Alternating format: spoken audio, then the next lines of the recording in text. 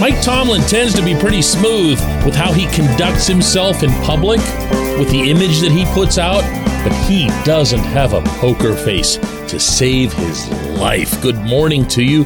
Good Wednesday morning. I'm Dejan Kovacevic of DK Pittsburgh Sports. This is Daily Shot of Steelers. It comes your way bright and early every weekday if you're into hockey and or baseball. I also offer year-round daily shots of Penguins and Pirates that I hope you'll check out. The Steelers will be back to a full practice mode today. They did have a practice Monday, mostly just to get the cobwebs out from the bye week, but it'll be full bore today in advance of the game Sunday against the Saints at Acrisure Stadium.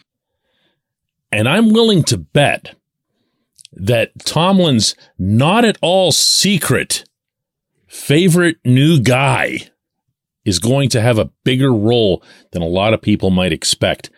That being Jaylen Warren ahead of Najee Harris to a degree. Let's put it this way. Najee's going to be the starter. Najee arguably should be the starter. You invest a first-round pick in a running back, you'd better get something more out of him than to get beat out the following season by an undrafted free agent, with all due respect to all undrafted free agents. But the numbers, they might lie a little bit. They might lie on occasion, but they're probably not lying here. Najee, through 8 games, has 361 yards on 108 attempts. If that sounds like a lousy average, it is. It's 3.3 yards per carry. 1 touchdown. Warren has 153 yards on 29 attempts for a 5.3 average. No touchdowns for him yet, but the difference is only 2 full bleeping yards per carry. Now, the reason that I said the stats might lie to an extent is that they might. If you go back, and this is a thing I've heard from the inside on occasion when they get a little bit cynical about Warren, if you go back and look at his attempts, you'll see that a lot of them are second and super long after one of the many penalties that the Steelers offense tends to take. They're third down draw plays that should be big gains. They're not lining up against, 8 or 9 men in a box. But he's been the better running back, and I don't think anyone can dispute that at this point. And you know what? Maybe for the first time yesterday at his press conference, Tomlin didn't. Listen to how he spoke. Listen to the intonation when he was asked point blank if Warren could become the Steelers' feature back. He's a quality back that's made some plays. We'll keep giving him an opportunity to do so, and maybe he'll write that script. I didn't hear a no in there, did you? No. What can you expect at Point Park University in downtown Pittsburgh? Respect, rigor, relevance. That's the Point Park pledge. You'll be treated with respect while being challenged and supported academically to graduate with career-ready, relevant skills. Visit pointpark.edu to learn more.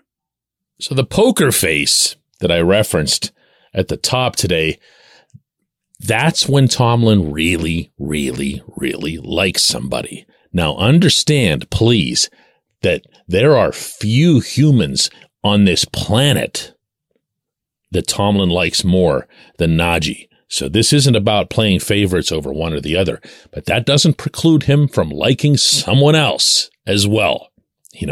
He's a head coach of 53 guys. He's open to like a lot of guys. And he has been effusive in his praise of Warren going back to the earliest days at Latrobe. Made it very clear that his undrafted free agent status was not going to keep him from getting a real chance to be at least the Steelers' backup running back behind Najee. But, here we are. We're halfway into the season. And the numbers are what they are. The eyes are telling you what the eyes are telling you. And no, Tomlin doesn't have that poker face. But what he is open to doing, and he does this as much as any coach/manager I've ever covered in any sport, he'll play games. He'll play games with guys. Asking you this now, have you noticed a trend that when Warren comes into the game, whether it's just for a third down or whether it's for a series, and he gets one of those nice runs off, how the very next carry goes to Najee and he gets one too?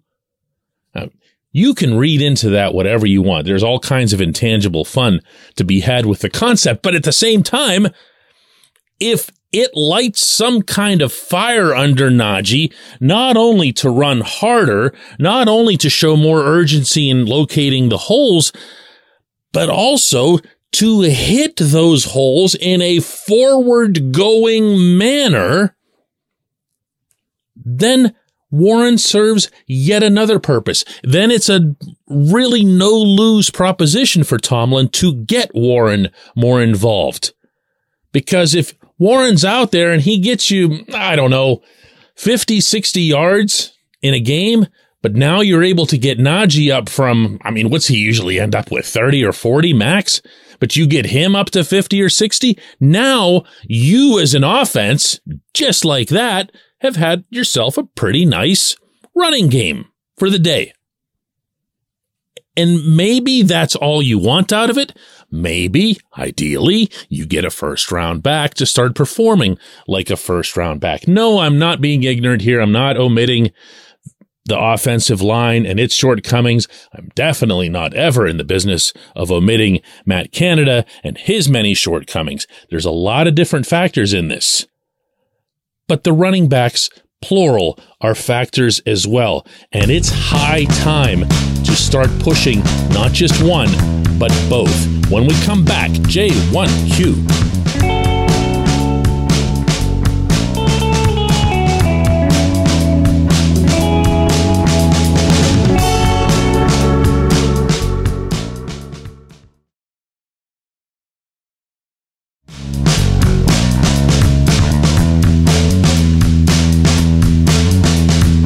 Portion of Daily Shot of Steelers is brought to you by our friends at Mike's Beer Bar. They're located directly across Federal Street from PNC Park.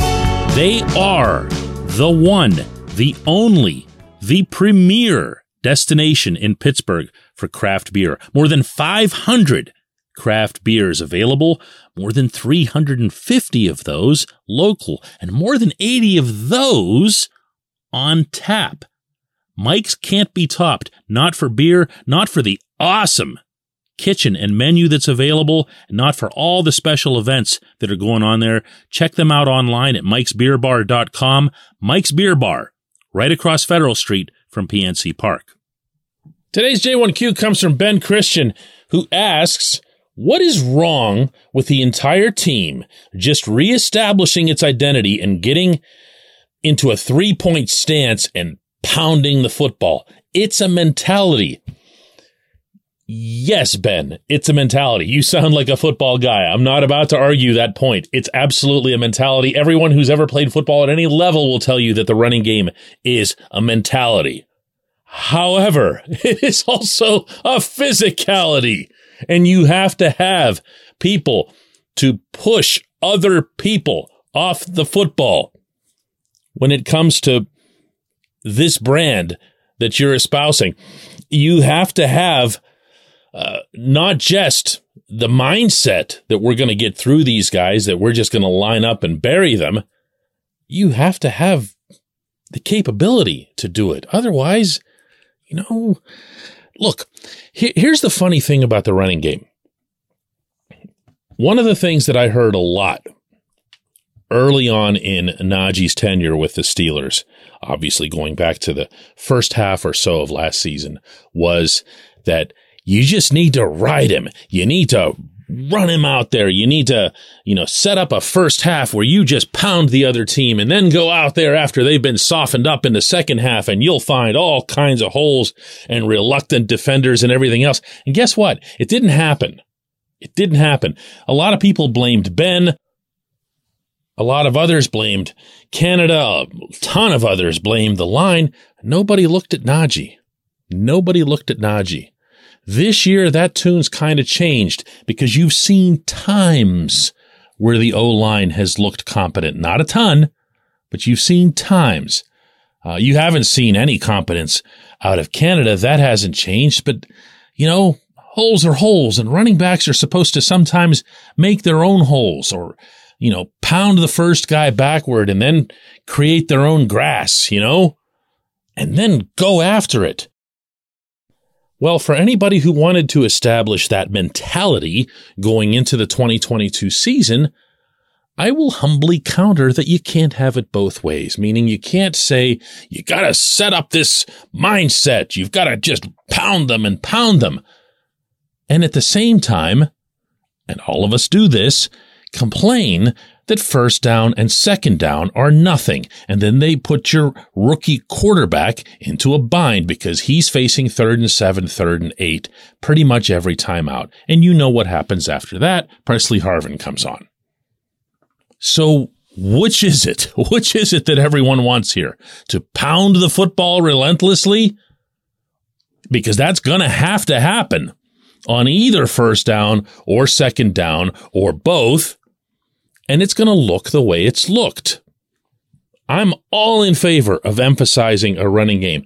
I'm all in favor of it, even if it's just purely from the standpoint of offering Kenny Pickett as many options as possible, as much diversity to his offense as possible so that he can be as successful as possible.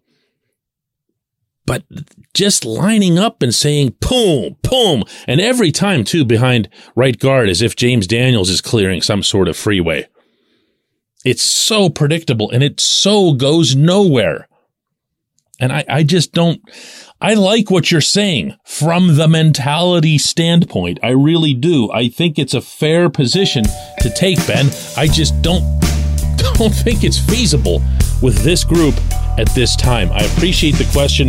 I appreciate everyone listening to Daily Shot of Steelers. We'll do another one of these tomorrow.